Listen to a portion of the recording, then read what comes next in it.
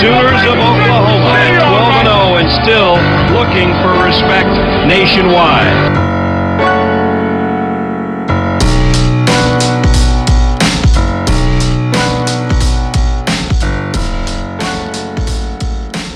What is up, Sooner Nation? Thank you all for tuning in to another episode of the Barry and Mac Show. I am just back from vacation. I believe Damien also just back from vacation, right? Or still on, or kind of, what's the deal? Vacation from vacation. We took the kids to Disney, and if anyone's ever taken your children to Disney after you complete it, you got to go on an adult. So we're going to go on an adult vacation tomorrow and Friday. Let's go, man. The wife and I went to so we took a cruise, and man, have you ever been to Belize? I haven't. Man, one of the coolest cities I've ever been to. Like by far, the vibe there, the feel. I'm definitely going back. But we spent a whole week with no phones at all, no Wi-Fi. Like we shut everything off. No Wi-Fi at the places. If there was nothing, had no service whatsoever. It was so nice. I'm gonna check back in 10 months. 10 months.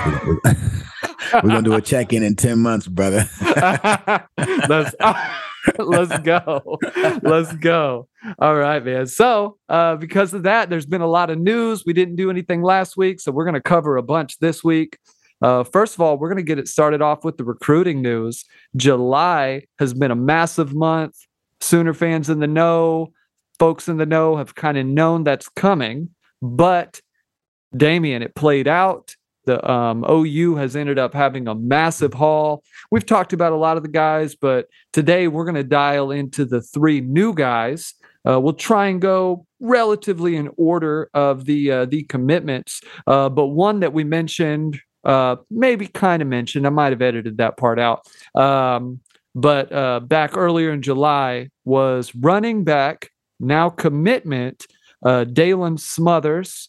Somebody that I believe you were a particular fan of, Mackie. What are the thoughts of what OU is adding to the backfield, man?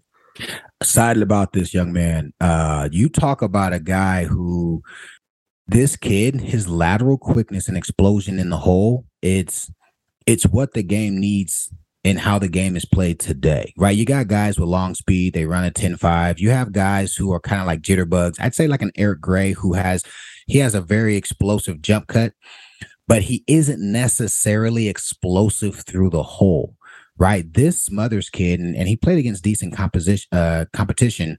Young man is there's a term I like to use called playing big in the hole. And I'm not saying big as in a big target to hit, but big in a sense where he has forward lean and he's moving, and it's almost difficult to get your hands on him because he has a presence. Big as in having a presence. And so I love it. I think his biggest attribute is his lateral vision, lateral quickness and vision. The kid runs to daylight. And he does it in a way where he's naturally setting up the blocks with his O-line, his tight ends, even the receivers when he gets to the edge, and he gets to the open area. Like that is where you want running backs to be in this day and age. The beauty is on film, he runs away from the competition more often than not. I don't know that he's a 4.4, 2 guy, but I wouldn't be surprised, Barry, if another year.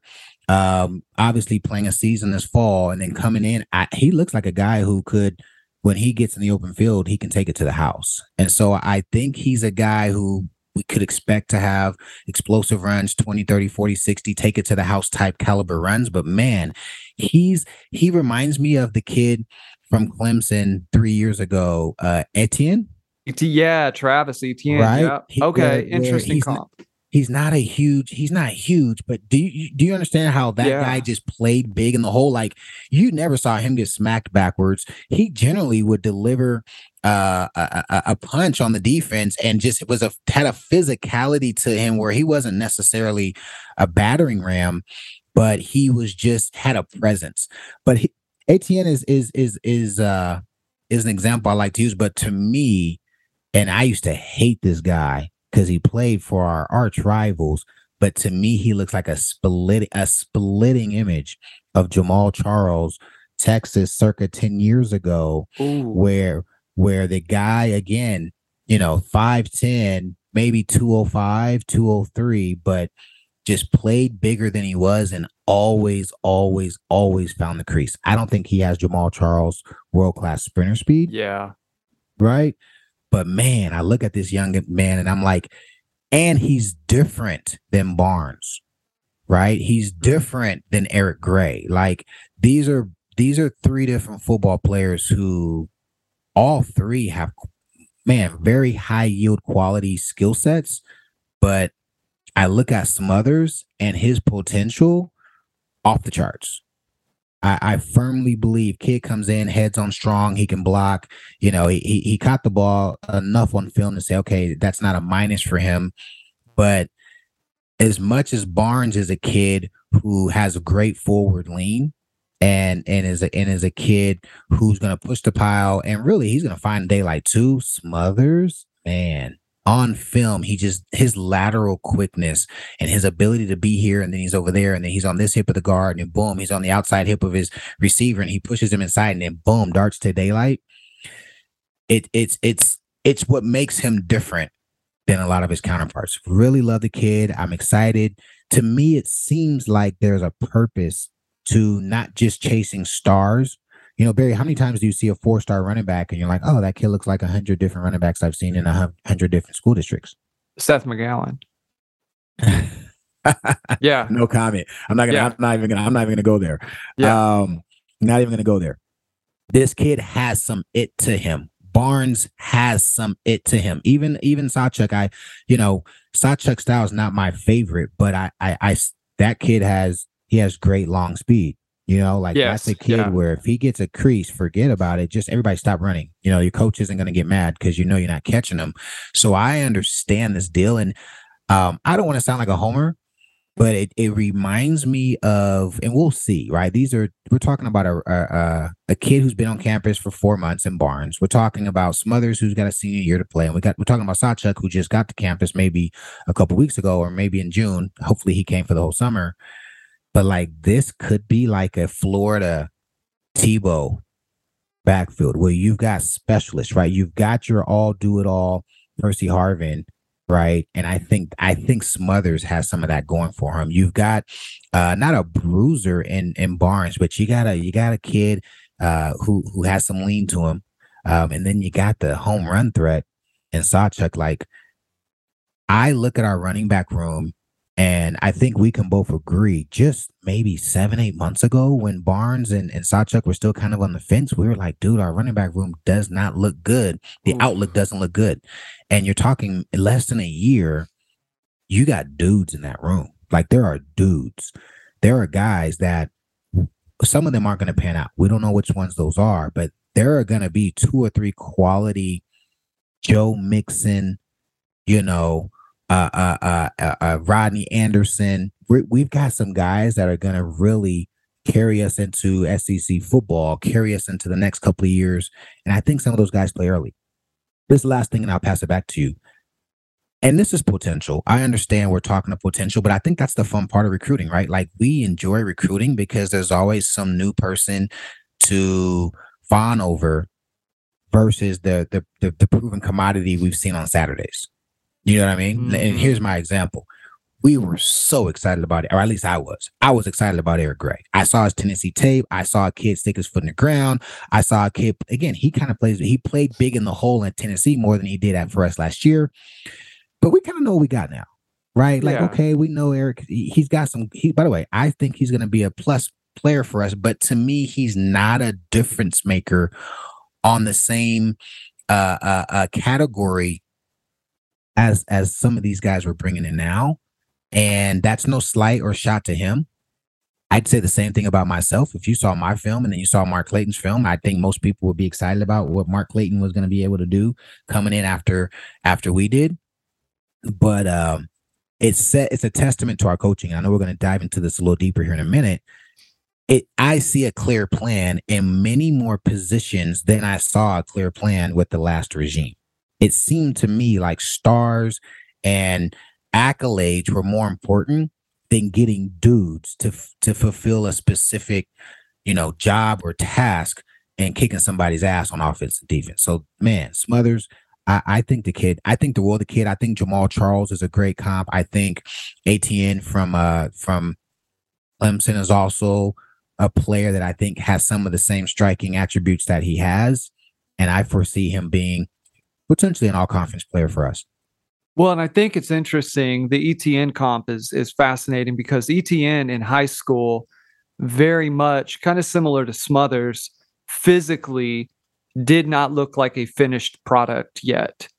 Right. So and Smothers kind of that same deal. I think right now they've got him listed weighing 185. Yeah. He plays even stronger than that, even for the high school level. There's some violence to the running style, just cutting violently, not being afraid of contact. There's a lot of things that are sort of strikingly different in the type of player that they seem to be going after. And he also plays with a lot of lower body strength without, and granted, you're seeing film, sometimes it's tough to gauge, but without necessarily a lot of lower body girth yet. He kind of plays with a lot of very, very wiry strength, but he's really fluid in and out of cuts, as you've said. There's some cuts that he has on film where he's in the open field, and guys literally don't have a chance. He makes one little shoulder movement to the right, and the guy's got 5 yards of room to try and go get him. And the guys look like they're standing in mud, which is what you want to see. Like if you're looking at a high school running back, which isn't necessarily like you really didn't see that with Kennedy Brooks' film. He turned out to be a really great player, but you didn't necessarily see that. You saw more of a patient runner who was able to make guys miss, but play physical at the high school level. And obviously translated well. And he broke off some stuff and he ran high 4.5s at the combine. And that was after a lot of training. But the guys that they're bringing in have more speed and burst than what Brooks brought. And not necessarily, maybe not the vision and just the skill of the running back position. And especially that last year, obviously Murray probably had a lot to do with that, getting a chance to get coached up by a guy like that. But a lot of direction. Next guy I want to talk about, they got him listed as an athlete, but likely playing linebacker or some type of something of that ilk in the BV system. Well, what the fans are going to say, Damian, is that he's listed at 6 foot, about 200 pounds, but his running looks really good on film. Out of Tampa, Florida. What do you have to say about Lewis Carter? Yeah, so I'm looking, and I got a comp that but I watched film, and by the way, I spent a lot of time on film with him today. When we got the commitment, I took a peek. I saw an athlete. Listen, you look at it from a bird's eye view. Great athlete. He's got hips. He ran the ball at running back, so that tells you he's going to be fluid. Chasing the ball. He uses his hips in tackling, which means he's a thumper. He's going to knock people back, and I think those are attributes that you see in the linebacker recruiting today with BV. And I don't think that's a knock on Odom or any of the other guys prior to coach. But again, it's very clear. You can't name one linebacker type that we've recruited since BV took over or that he kept even. And the kid he kept last year, man, I thought that kid was a stud. What's the kid we were recruiting? McKenzie? Kip Lewis. Kip Lewis. He felt like a BV linebacker. 100%. And so I'm looking at Lewis Carter, and so obviously you look at I went through and looked at 24/7 Rivals. Obviously, shout out to Rivals. That's family. I'm looking at all the different the recruiting services and 3-star, 4-star, low 4-star, high 3-star. So I'm like, okay, he's going to be a run of the mill kind of a guy. Barry, I'm looking at film, and again, obviously he doesn't have the 4 or 5-star measurables. I got it, and he doesn't. He's not an above everyone else freak, which maybe okay, he's a little small in size, or maybe he's I think he's a 3-star because they're wondering what position he plays. He's just not like a Willie Backer Boom, he's a Mike backer. Boom, you know. But man, you turn the film on,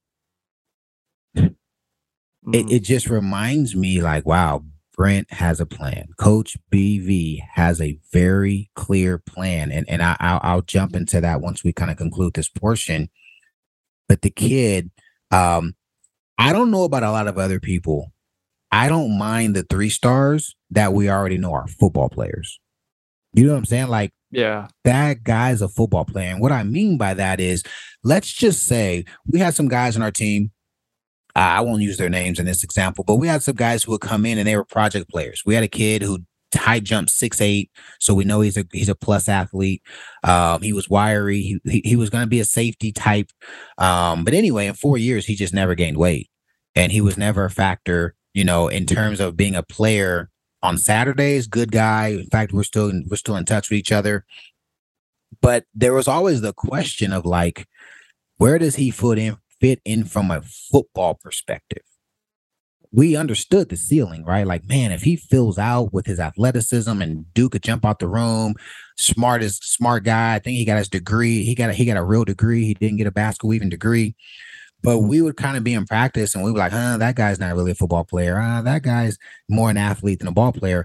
I look at film and Lewis Carter is a dog. Like, we're not going to have to worry about, is he scraping the B gap, beating the backside guard, ripping through? Is he going to get his head across and knock the running back backwards? Or is he just going to lean and hope his play side shoulder gets him? And that's how you get ran through and they run through you and get to the next level. That ain't happening. So I look at him and I say, number one, if I'm BV and I'm, obviously I'm trying to go in Ted Roof's head and BV's head, I'm saying, okay, this is a kid where if his body matures, and he has a frame to put on 20 pounds, I think, in the next 2.5 years, right? He puts on 20 pounds. We've got another quality Willie backer. This guy can play Willie backer. He can play opposite the tight end and go have at it. But if he doesn't, gosh dang it, he'd make a good overhang. He'd make a good nickelback. He. By the way, you know who he? And this is not my comp. I don't want people. This is a sacred relationship to me. But he's about the size Roy was in high school. Oh wow. He's about Roy's size in high school. And Roy, by the way, Roy played corner for us. Don't ask me how. I don't even ask. Like, that's a whole nother thing. I gotta get Roy on here and let him, and we can kind of share that story.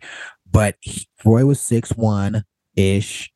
Roy was 192, 199 ish, and he hit like a Mack truck. On film, you just knew if you get this kid into a college program, he's going to make plays. And when we got to OU, they tried him all over the place. And of course, BV is the one who said, hey, I got to tell you, Mike, he's going to be 10 times better for our defense, not playing high safety.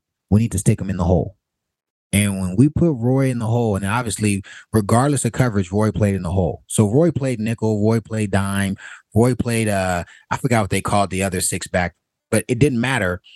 The formation was named after the player, but Roy never moved. Roy stayed in the hole in that defense. I look at Lewis Carter and I'm like, he's probably a 4.62 guy today, 4.63, 4.64, which is about where he needs to be. When he plays running back, he can run away from defenses, right? So I'd say he's a 4.6 guy. But man, in traffic, in the game, in the mess, he reads angles well. He reads cut back well. Watches film. He's a guy who won't get his hips in this position where he's chasing too far upfield. If he's kind of behind the play, he settles, boom, explodes. Everybody can't do that. So 3-star kid. My comp is Rufus. Rufus was a backer for us who played much bigger than his composition. Rufus played with a lot of passion. I would say you could say he was generally undersized, especially coming right after Torrance and Rocky and Teddy and those guys. You got 245-pound thoroughbreds, and then Rufus is probably 225 initially and gained some weight. Yeah. But he played aggressive, and he was a smart ball player. I don't know this kid's grades, but I know from an IQ standpoint on the field, Lewis Carter is a football player. And I think that's one of the, I don't think, it 100% for sure is one of the philosophies that I can tell distinctly differentiates the way Coach BV is recruiting his team versus, my man's out west and SoCal. And here's what it does, B. Lewis Carter may end up being a scout guy. Like let's be honest too. Lewis Carter might come in, be a team guy, run down the field on kickoff. But if the day comes where we have knock on wood, an ACL tear, and then a kid suspended, our third teamer is Lewis Carter. And what do we already know about Lewis Carter? He's a football player. Yeah. That's the part that people miss. And that's what he's going to bring to the table. I think he has the potential to potentially be a starter sometime down the road, depending on how we recruit in the seasons to come. But regardless, he's not going to be like the guy who I said I played with, who came in with loads of potential and a high ceiling and just could never get above 180. He's 6'3" and 176. Sorry, bro, but I'm all up in your ass on stock blocking, and I'm running by you because you're a 4'6'3" guy, and I'm a 4'5'2", 4'8" guy. I'm just gonna relieve you, and he could never see the field. So here's the question, because one of the things that was a knock, and I don't want to talk too much about old regime, but in this particular case, it's kind of germane. When it comes to physicality, you want to recruit really good athletes, but certain coaches in their recruiting style tend to favor certain attributes. Felt like previous staff really liked guys who were long, had documented speed, all that good stuff. But when you looked at the film, there oftentimes was a lack of physicality, or as you say, it's just that football player to them. There's a fear of contact, or maybe not even a fear as much as just not actively seeking out the right type of contact that is necessary to make said play. So if a guy is not showcasing that to the level that is necessary at the college game, particularly at the D1 game, is there anything that can happen? Let's say you do recruit that guy, right? What is the likelihood that somebody who's not showcasing the necessary football acumen or the physicality or violence needed at the high school game, what is the likelihood that they can manage to do that once they get on campus at OU? Man, anecdotally speaking, give me a second here, because I'm actually gonna do like I'm gonna unpack an archive in my head. Because what you don't know, B, is we were analysts. I got to tell you. And I'm like, damn, it's crazy. We would, every recruiting class, and your freshman year, you're kind of like, ooh. So 99, we all play. And by the way, I'm a DB, Kurt's a DB, Wolf Oak's a DB, Jay Norm's was a running back, Trent was a tight end, and then Savo comes in. Right. So that 99-year, we're all freshmen. Savo is a true freshman. We're all redshirt freshmen. And then the next year, like I told you guys before, we got Perk and MC and those guys coming in. So that year, we were kind of like, yo, they trying to come take our spot. Right. So there's a certain level of like, you know what I'm saying? You're checking your comp. Yeah. And so we paid close attention to them. Well, the next year we win the national championship, and those guys are redshirt, and they are, by the way, studs. Perk obviously goes to defense. Teleo dealt with some injuries early on, and then MC and Willie P did really well. But we're big bros now. We're national champions. We're entrenched starters. You know what I mean? There isn't a kid coming in generally who's just going to come in and take our spots at that point, being 2-year starters. So we're going into 2021, and now it's more like a mentor-mentee relationship. But to your question, we analyzed everybody. And I would generally say, one, the first filter was summer workouts. And here's how it generally went. I'd say 20% of the guys. Okay, let me take it even a step further. About every recruiting class, let's just say there's 20 guys to make the numbers round. 20% of those guys would come to the freshman, Barry the freshman. 20% or 4 would come, do a workout with us, and not come back until August. Wow. Right? And of those 4, I don't know, I would say less than 10% stuck. Okay. So there's that part. Then you got 16. So that leaves 16. Of the 16, they came and stayed, but during workouts, they never like progressed. Does that make sense? Yeah. The freshmen come, they, and by the way, like I said, it's probably the top 10% came every day and made every time. It wasn't a lot. Seriously, some guys legitimately had to leave for a day, this, that, right? There was some legitimate stuff. Smitty didn't care. You still got a minus for the day. But of the puppies, 16 would come, and I'd say probably 50%, they just never made their times. And then there were 50%. Willie P comes to mind. Will Peoples came in, and more so than Perk and MC, and I think, like I said, I think Atelio came in at the very end of summer. Willie P came in and was making times with us, right? So that's a separate filter. Man. Yeah. That's a separate filter, right? Hold on. This kid, one, he's no punk. And then two, like, yo, he has the athleticism and the kind of the dog in him to finish a Schmitty workout, and like Willie got some kudos. And then the third filter was fall camp, right? You got some guys who come in and they can do the summer stuff because they're track guys or they're soccer guys or whatever. They have some attributes that help them with the running and lifting. But then there's the, yo, bro, we about to put on these pads. And I don't know how y'all do it over there, but over here we hit. You know what I'm saying? Like that was just, hey, bro, we gonna hit. And just letting y'all know, first day of two-a-days, man, I gotta get into some stories about two-a-days. But it was generally known, first day of padded practice, two-a-days, like the DBs would come to us and have a beef. So we were like, okay, after that first year, we got to come to them with a beef. Like we would come like, hey, bro, one-on-ones, it's on. Like hands on today. Like we literally would have that, and you could see people cower. Boom, there's the third filter. Ooh. And again, I won't say names. Sure. But you see people like, the pads come on, and now you a punk, you a poodle, right? Like we would call them poodles. That was a term we used. So back to your question, you get these guys coming in, and you're like, well, who's the ball players? Before you ever get to that week zero, right? But Bob would always talk about week zero. You know which guys punked out, came to a workout, and never came back. You know which guys stuck it out because maybe whatever, right? For whatever reason, but they never really like stepped up. And then you know which guys, when we put the pads on, they shied to the back. They always had a turned ankle. Like, bro, your ankle turned again, bro? Like, you know what I'm saying? Like, what kind of tape are they giving you, man? What's going on here?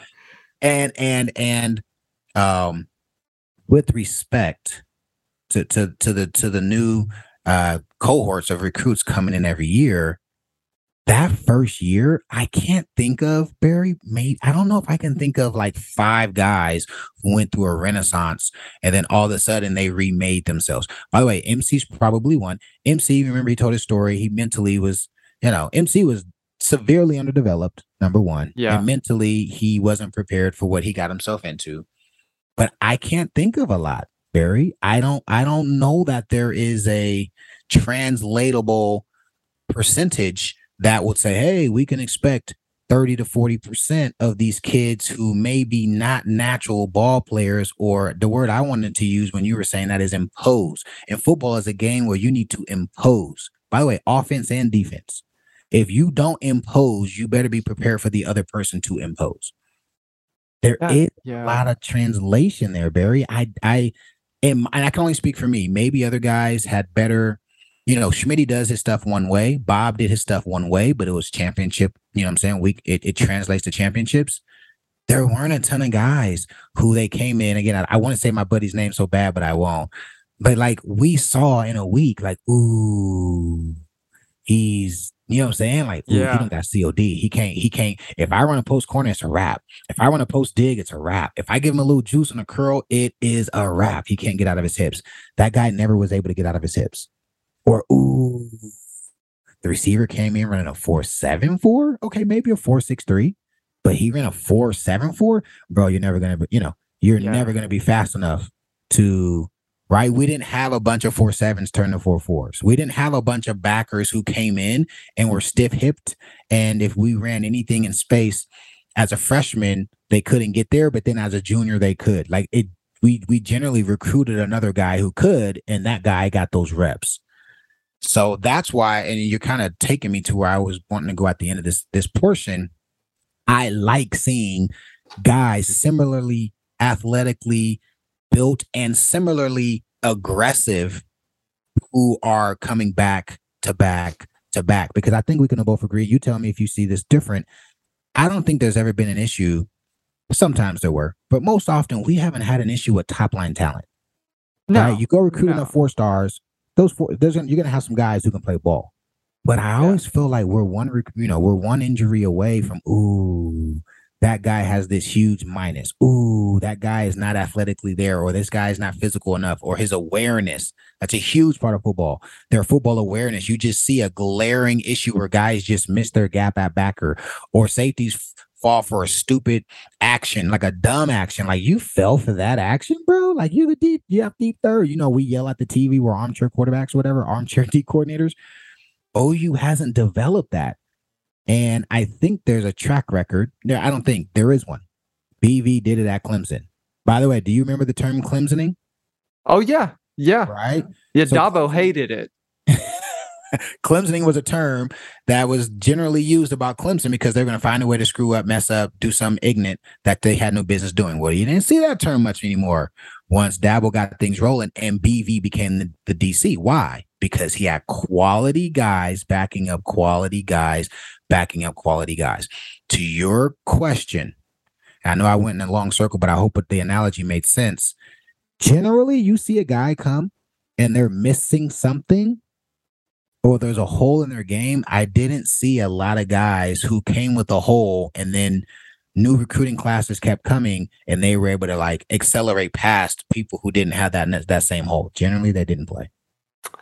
Yeah, and then that was the question. But basically, it's if a guy sort of if a guy is showing something on film at the high school level, and I think it's fair to say that you should not be shocked, let's say, if it's a lack of sort of the ability to impose your will.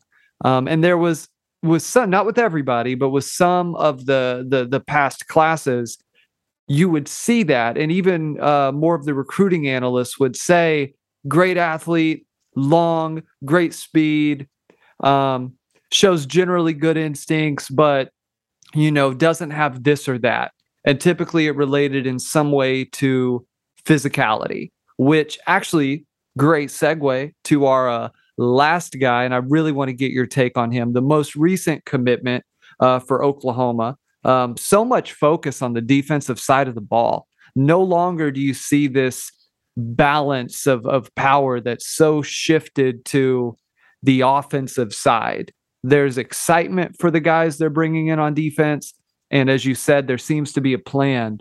But Josiah Wagner, what is your take? Defensive back, listed 5'11", 170, 4-star. What do you have to say about him? So by the way, excited about him, and I'm going to go a different direction. Most people probably, I don't know, my assessment may not equate to what other people have to say about him. So I watched a lot of film. He has a lot of like 7-on stuff. You can go and really see, like, he played on some traveling teams and stuff. And I think that stuff's pretty important when it comes to a DB on film. Kid actually playing 11-11, stud. He is going to be a good fixture in a system. To me, he is a system cornerback. I see him, and this is an OG comparable, but to me, he looks like Rondé Barber. He looks like a Tampa 2 corner. By the way, we were talking off camera, and I told you I was going to bring Tampa 2 up today.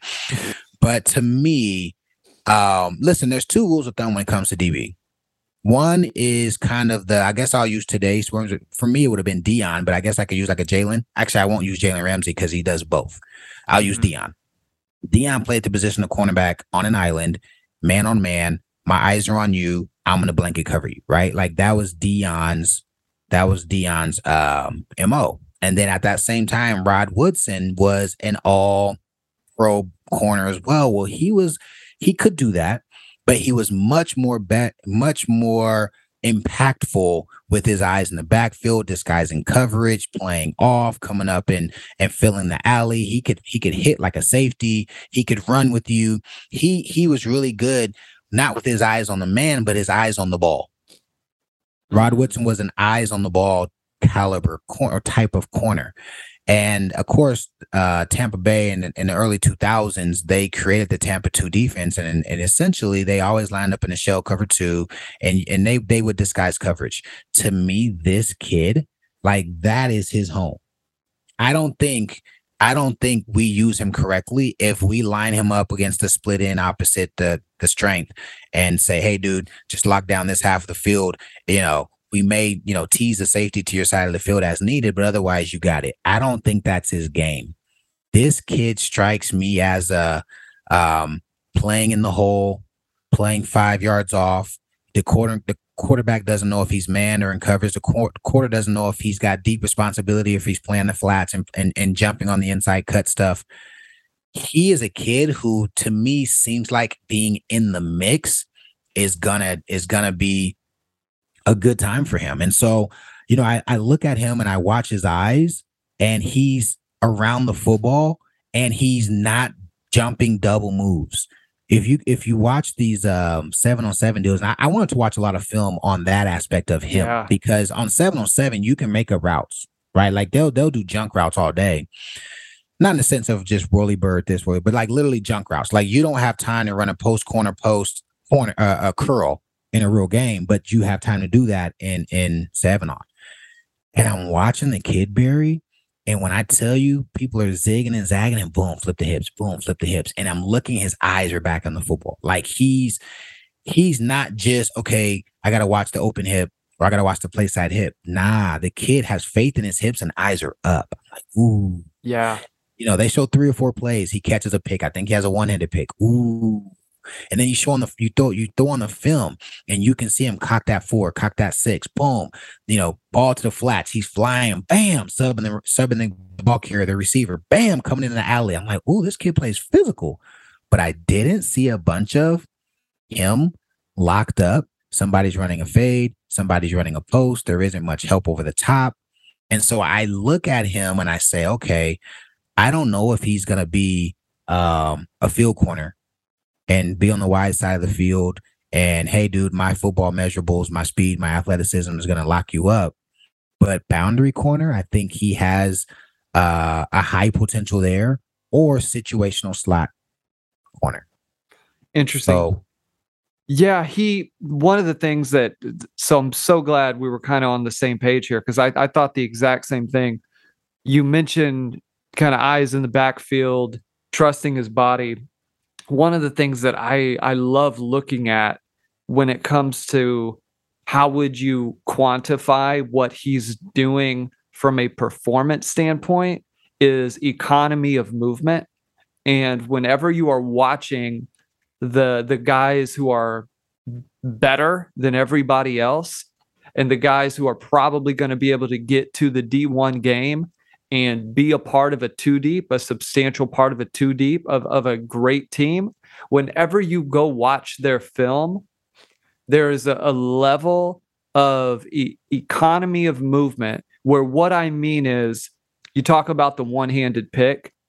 I think within that whole play, I don't think he took more than 5 or 6 steps, period. Easy. So that shows you that there's trust in his explosiveness. There's trust in his eyes. The guy is gauging space well. He understands where he is at on the field. And coaches that have seen guys do it before, that have translated to the D1 level, they're watching this, maybe not in that exact way. That's a little more of a kind of a performance way to look at it. But he moves so easily. As you said, maybe doesn't have the length or the specific measurables to be that guy stuck out on an island, right? When you get down to the analytics of it, there's just so much space to cover that against the top wide receivers in any league, but Big 12 has had good receiving talent at almost every school. you've got to be the elite, especially today. You have to be the elite of the elite in that area to lock down anybody.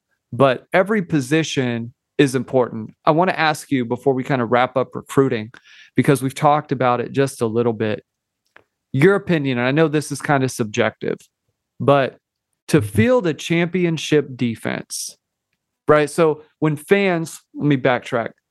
When fans, analysts look at a recruiting cycle, they look at the commitment list. A lot of times there is a hope or that everyone on that list, there's a wishful thinking that everyone on that commitment list is going to pan out into a superstar. We know that that's not the case, right? Just reality tells us that the odds of that happening are very slim to none. You'll have scout team guys, you'll have guys who are in the 2 deep or in the 3 deep, but they don't play really a substantial role in the game or whatever the case may be. They're special teams guys. When it comes to fielding a national championship level defense, something that OU wants to see, the fans, team, program wants to see fielded, how many, if any, superstars, elite level difference makers would you say you need? And maybe even go a bit further and tell me at what levels, right? Where is it most important to have that guy? How many of those do you need for there to be a legitimate shot for an Oklahoma to get up against the Georgias and the Bamas and the LSUs when they're rolling and be able to withstand that onslaught of just nasty offensive talent that some of the teams are rolling out? Man, great question. Couple things. It's changed. When I played, your best ball players, you needed linemen, but obviously we did not have a special lineman in 2000. We got one in 2001 and Tommy Harris, but in 2000 we just had tough, strong, cock diesel Sooners. But gosh dang, outside of those guys, just this list of names was behind those 4 D linemen: Rocky Kalmus, Buckus, Torrance Marshall, freaking nature, Roy Williams, every defensive accolade you could think of, Derek Strait,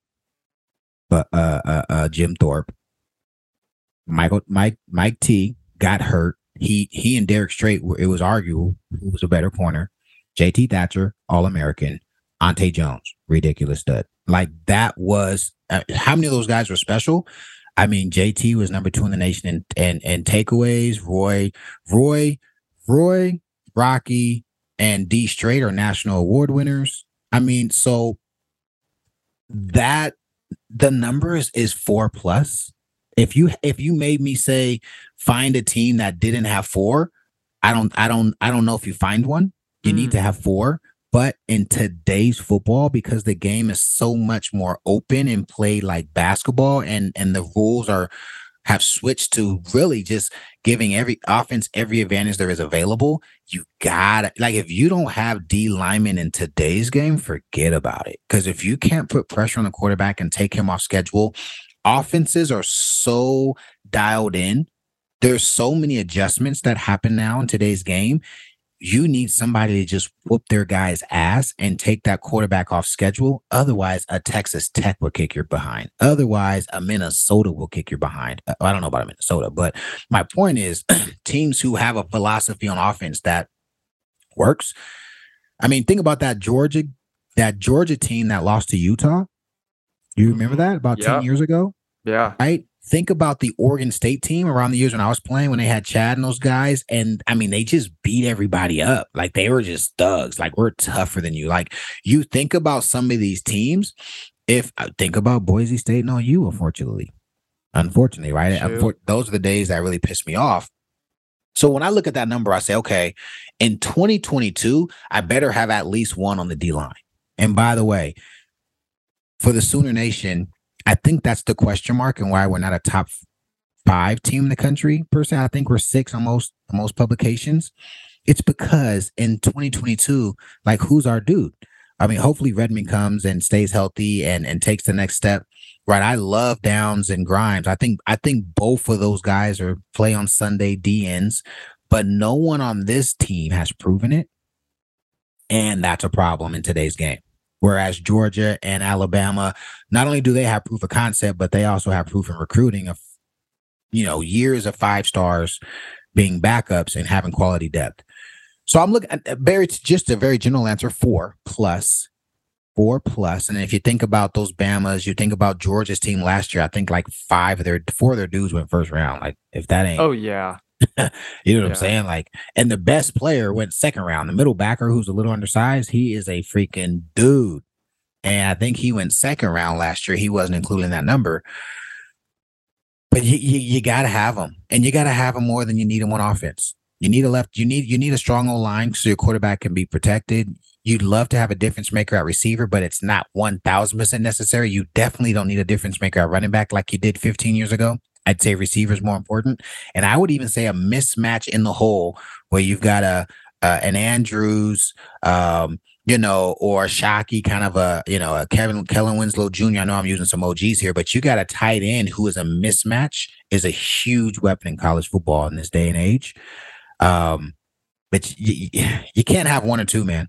Even if it's your quarterback, even if it's a 3 tech, you got a 3 tech who's a difference maker and they're by themselves, you could still go 2 and 8. Teams will spread you out. They'll quick game you to death. They'll screen you to death, and then they'll pump and go your secondary when they bite up. I mean, it's formulaic, dude. Like they know your guys are gonna get tired of giving up 6, 7, 8, 6, 7, 8, 6, 7, boom, pump and go, touchdown. So, man, I think we're on the right track with the depth that we're getting.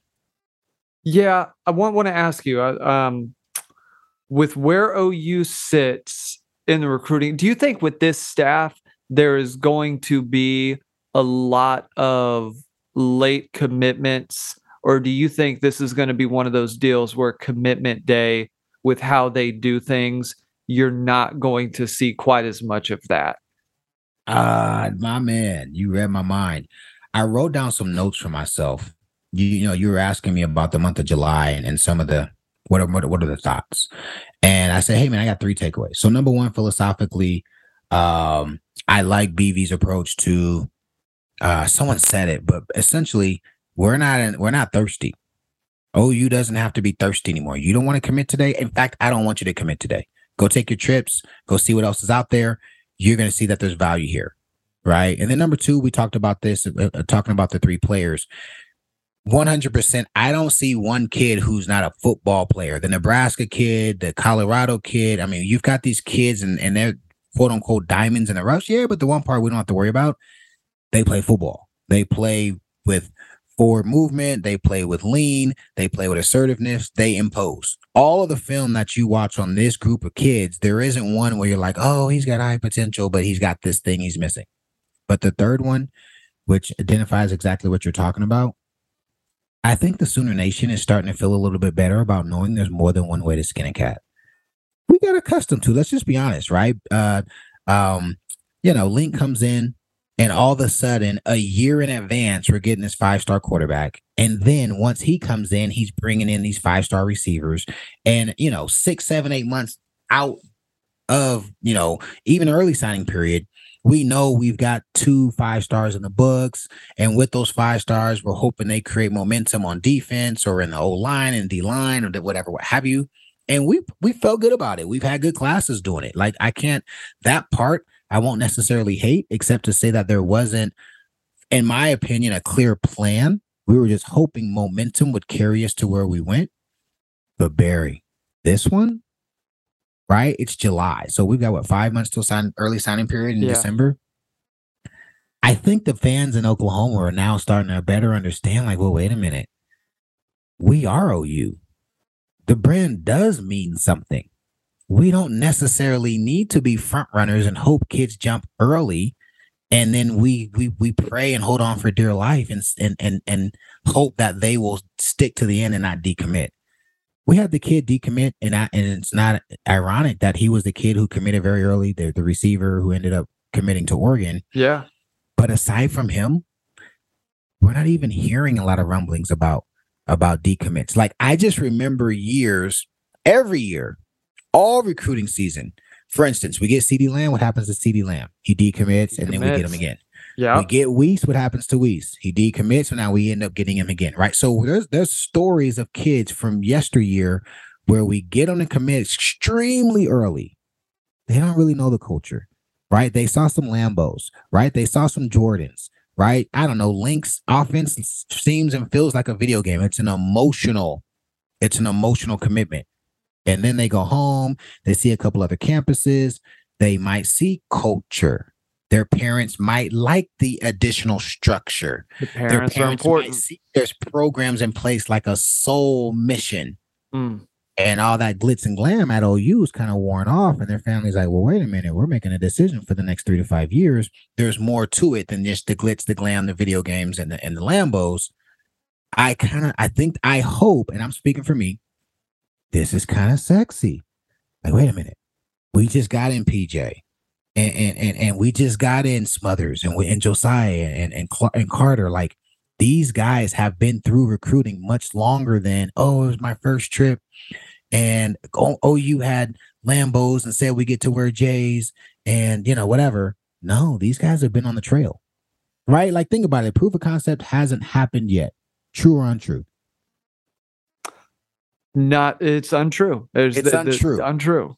But don't you feel better about knowing these guys have been on other campuses, or that they saw OU for the first time months ago and then have come back multiple times, and you get the general sense they know what they're getting themselves into now. There's better buy-in early. Right? There's better buy-in. I don't know. We'll see, right? Who knows? Half the class may decommit. We don't know, but I feel better having now seeing the way BV has unveiled the way they're doing their recruiting. And I'm like, damn, you know what? It actually kind of does make sense to let these kids test the water and go back to what he said. I see so many people say, oh, I hate that whole thing. A commitment is a commitment. Yeah, but kind of the way we're doing it, we're in a good place. I think we're, on average between 8 and 11 in our class right now. And they all seem solid. Like, we don't have rumors of, oh, Johnny wants to go see this, Tyrone wants to go see that. We kind of have guys who are like, yeah, man, I'm in. I'm 100%. Yep, I went through the process. I saw this thing through. And then I think about it, like, that's how Bama typically does it. I hate to use this as a case study, Barry, because I loathe giving them props. I generally like to make fun of them, but like, A&M didn't fill up the first month of recruiting last year. They had one of the historically best classes, and they closed out strong as hell. Yep. And Bama generally closes out strong as hell. The Pete Carroll days of USC, they closed out strong as hell, right? And those are the guys who are getting the blue chippers. Now, Ohio State generally fills up early, so they've kind of got their philosophy. But I'm looking at what we're doing, and I literally was going to bring this up anyway. But I'll be very interested to see the number of decommits with this philosophy versus the other philosophy. And then also the second half of this recruiting season going into season. Here's what I'm going to look forward to. When was the last time we were able to say, and if you know the answer, please say it. When's the last time we were able to say, hey, bro, 5.9 4-star. You better hurry up, bro. We're filling up. You know what I'm saying? Like, yeah, you see all this momentum happening. Like, dude, if we've got 2 more D linemen, and we've got 4 6.0 4-stars that we're looking at, and then we only can take 2 of you guys. Like, I remember in the early 2000s when Bob used to implement that. Well, and in this staff with that philosophy, when they tell a recruit that, like, hey, they are legitimately filling up. There is not this general thought process that if I just, hang on for a little bit, they're going to have 3 or 4 decommitments within the first, within the couple weeks leading up to signing day, right there. When that is your general philosophy from start to finish, right? From the moment you meet that recruit, from the moment that relationship starts, where once you commit, and if all parties are aware of this, that makes that statement, that dialogue, that much stronger, because they know that is a legitimate, I won't say threat, but it is a legitimate promise that if you don't hop on the wagon, we will have someone who does. And once they do, they're in. Yep. Man, I'm excited about it because I was a little concerned if we could recruit the caliber of player. And you said something a couple minutes back. It's not just a 5-star quarterback and 3 5-star receivers and maybe a high 4-star running back and maybe a 4-star lineman that is propping our class up to say, ooh, we're competing with the big boys. But when you really do a deep dive, right, we took our plan C backer. We took 4, be like run of the mill DBs. Like, oh, they all look cool, but none of them have a distinct difference maker attribute that it just pops off on film. This class, I don't know. We close out this D line the way we started, dude. Probably the best D line in terms of sheer ability. I don't know, in over a decade. I haven't gone back, and I'm the guy who's gonna do it. I'll go back and do it now. Like, I don't know. We get the Renard kid. God, we get Hicks. Oh my God. Yeah. Dude, bro. Like, and this is year 1, no proof of concept. Barry, imagine we go 11-1. Screw that. Imagine we go 12-0 and we're in conference championship. Or after the conference championship. And, our defense is tackling well in space. We're playing on the other side of the line of scrimmage, and we take quarterbacks off schedule. I'm just telling you, it's gonna get worse in the classes to come. If and when we do that this season, recruiting is gonna get even simpler. And now we'll have culture behind us. We won't just have glitter and gold. See, your boy TW. Let me call him Link. Your boy Link won with glitz and glam, glitter and gold. We win with culture. It's going to be a hard sell to tell parents they don't want their kids to go to a place where they know they're going to be protected. They know they're going to win. And there's real, genuine grown man culture. So my son will come back a man. Yeah, I'm just telling you, parents are going to be all over that concept.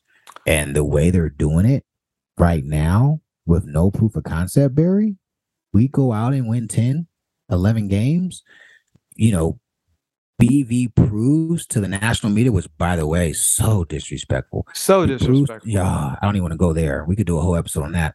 Goes out and proves to the national media that he knows a little something about winning. I mean, I don't know how many championships he's won and championships he's been in. I think we're just going to all forget that the guy just has won his entire career, including K-State, by the way. Yeah. So I'm excited about it. I think recruiting, I like this concept. I liked Link's concept. It was fun to be, a year out and we've already got our quarterback recruiting for us. And that was fun, but it was kind of artificial, and it kind of led to the roots of who he was and is as a man. Kind of artificial. Yeah.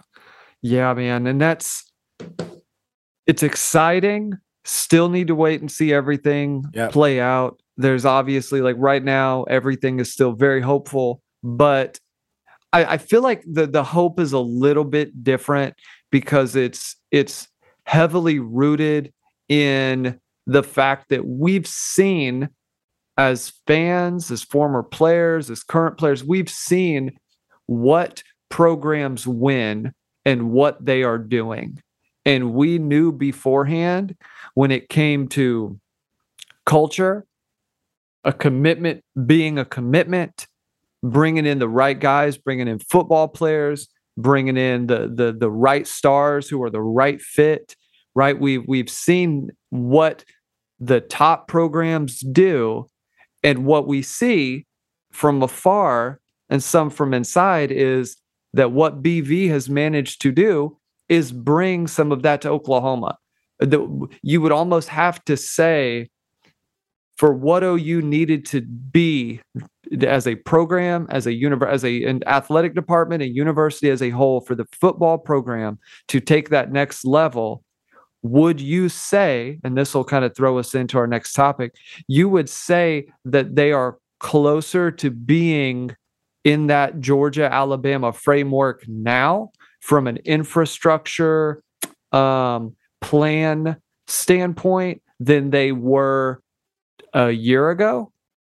Yes and no. Okay. And in October, ask me the same question. Ask me the week after Texas, and I'll be able to give a definitive. And the only reason I say that is because worst case scenario, we come out the gate slow and right, we aren't where we think we are on like the actual on the field presence. I don't think we have the luxury of a Texas who can stink and go 5-7 and people still want to go there. I think Oklahoma's tradition is based upon winning and excellence, and so that's the expectation that will be needed. You brought up infrastructure and plan. I think those are already ahead of the game. The problem is those are dependent variables that are dependent upon play on the field justifying their working. And so once the play on the field, we come out the gates, we're 4-0 going into Texas. We beat them by 50. Shout out to my boy, my coach's coach, Barry Switzer. And yeah, then we're cooking with fish grease. By the way, we're one recruiting. I don't care. Let other people say what they want to say. That's cool. We're one recruiting cycle away at the caliber we need to be at with the infrastructure that the plan and infrastructure we have. We're one recruiting cycle away from competing with those guys front line. Clemson beat Bama with infrastructure and front line 5-star talent the first time. They had the right stars in the right places, and they had a season with not a bunch of injuries. The second time, they improved their depth. Mm-hmm. Give us one more year of recruiting football players, and we get lucky and keep some guys healthy. We get lucky and maybe a guy or two who could potentially be a fringe second, third round pick, but as a college stud comes back. I firmly believe 23 season. Assuming DG comes back, we need Dill to come back. We need a quarterback. We don't want to be breaking in a new queue. Yeah, you can play with any of those guys. Like it's not a huge swing. We're not walking around with 6'3", 292-pound left tackles with short arms. We just need the two studs we have to stay healthy and incrementally improve. We're not walking around with God, I don't want to, all of our DBs aren't 5'10" with short arms. We kind of, I'm not going to be right. I'm not going to make, but like we kind of got some guys who've got, the physical attributes that can go line up against a Bama receiver. And if in the right plan, program, and infrastructures are in place, they can kind of help. They can hold their own. Yeah, and by the way, they look the part. So hell yeah. But ask me again in October, because when families see all this infrastructure in place, and families know there's a clear plan, that the man leading the plan is authentic, and then they see 4-0 or beating Texas 42-6 at half, and the stadium's already half empty. They gonna want to be a part of that. There's gonna be a lot of justification to say they're winning. Check. Infrastructure in place. Check. My son's gonna come back. A man. Check. Oh, and 4 other guys are going to the league. This is a great alternative for the people who live in this area of the country: Missouri, Kansas City, Texas, Oklahoma, West Arkansas, right? Those families are going to say, I don't have to send my kid to Bama, Cali, West Coast. I don't have to send my kid all the way to the deep Southeast to get the same, potential outcomes that I want for my family. I can send my kids to Oklahoma. Is there anything else you would like to bring up, just wrapping up recruiting for the month of July and what's ahead? If you were just going to kind of put a button on what's done and what is left, is there any specific area, just from a more of a numbers standpoint, where you see guys, is there any specific side of the ball that you want to see OU shore up in this recruiting cycle? And we'll kind of leave it at that. What if any are those specific spots before we hit signing day? Yes, we need 1 or 2, 3 techniques. By the way, I also think, I'm looking at all the kids we're still recruiting at strong side DN. And again, I think this is philosophy. I firmly believe BV's kind of the same thing he's did with Lewis Carter. I think he's doing with strong side DNs. We've got some strong side DNs we're looking at that are like 260, 255.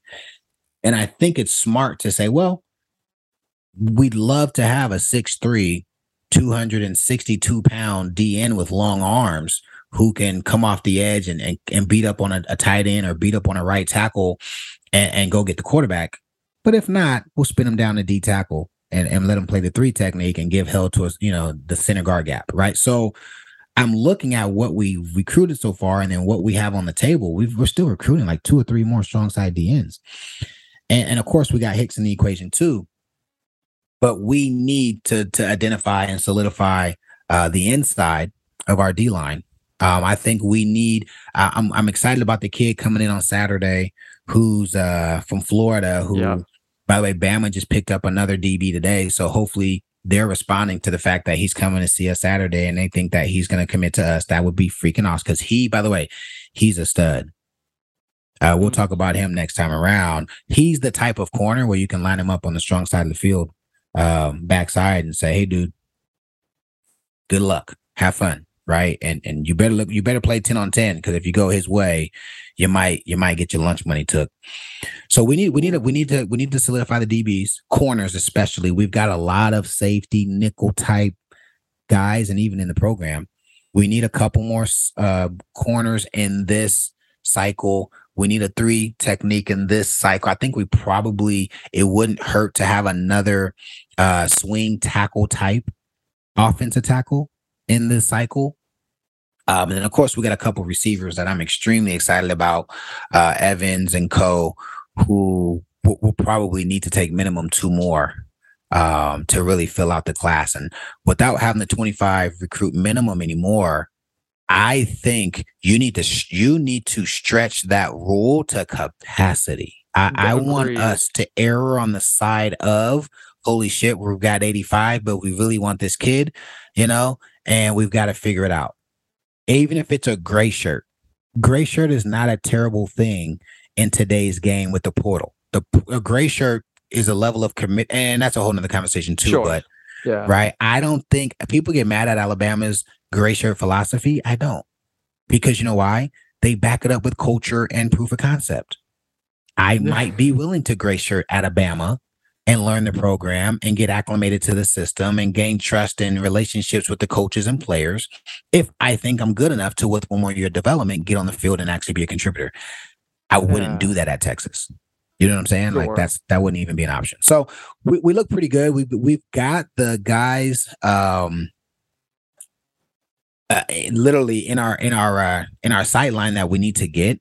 And to be honest with you, Barry, I'm having fun with like a lot of unknowns this late in the season, but with a quiet level of confidence. I just remember these were the times of years and yesteryears recruiting cycles where we hoped we didn't lose a kid, or we hoped someone else wasn't kind of breathing down our neck to take one of our guys. I don't get that sense this year. I get the sense where like more guys like, dang, I better hurry up and hop on, otherwise I'm gonna miss my spot. So I'm good. I feel good about it. Well, this was the time that the decommits would generally start rolling in. Exactly. Right. This was spring game would happen in April. There'd be a lot of momentum going into May. It start to taper off around June. The barbecues, I believe, thrown somewhere in that mix. So you get a little bit of a pickup from that. But July, man, I believe that's when Weiss decommitted. I'm pretty sure it was in July. I think CD decommitted around July. It's just been far too common. And I also don't think you're going to get as many of the midnight decommitments as we've seen, or guys just not knowing where a guy stands. I mean, that was so prevalent. Yeah. I mean, that just guessing. And my issue with that, just thinking about things from a team standpoint, or thinking about an athlete I may be working with, or someone I may be working with, if you are not 100% bought into what your decision is going to be, especially at that point, like what other data do you need literally hours before signing day? At that point, I get that there's kind of the last minute phone calls and that last minute push. But at a certain point, you have all your information. Just buy in and make a decision. And if it is that hard, if your gut is telling you no, then, and granted, this is a whole nother conversation, but be respectful to that school and the people who devoted their time to showing you this love and appreciation, be willing to offer up a yes or no. But I think recruiting's looking good. Your outlook seems to, I bet, honestly, that's going to give a lot of people some hope. Things have gotten more fun around, especially in July, because there was a lot of concern going up into this month. But man, I want to talk about that 42-6 Texas thing that you were bringing up. Okay, and here's why. Yeah, like you played in the 2000 game, right? You know what would have felt really good right after that game, right? You guys got this thing done at halftime. You guys are cooking. Wolf folks catching fades in the end zone. Rockies pick six in it, right? You know what those guys would have loved right after that game? I'm intrigued. If you want to hear the rest of the conversation, make sure to tune in Sunday. Damian and myself are going to dive into what OU is doing from an infrastructure standpoint, some of the cool equipment they're bringing in, the things they're doing in the world of recovery, right up my alley, stuff I really enjoyed talking with Damian about. We cannot thank you all enough yet again for the massive support of the show. Please go leave us a rating and review on iTunes. Make sure that you follow our Instagram at The Barry and Mac Show. Twitter is at Barry and Mac SHW. We cannot wait to see you all again. We are out.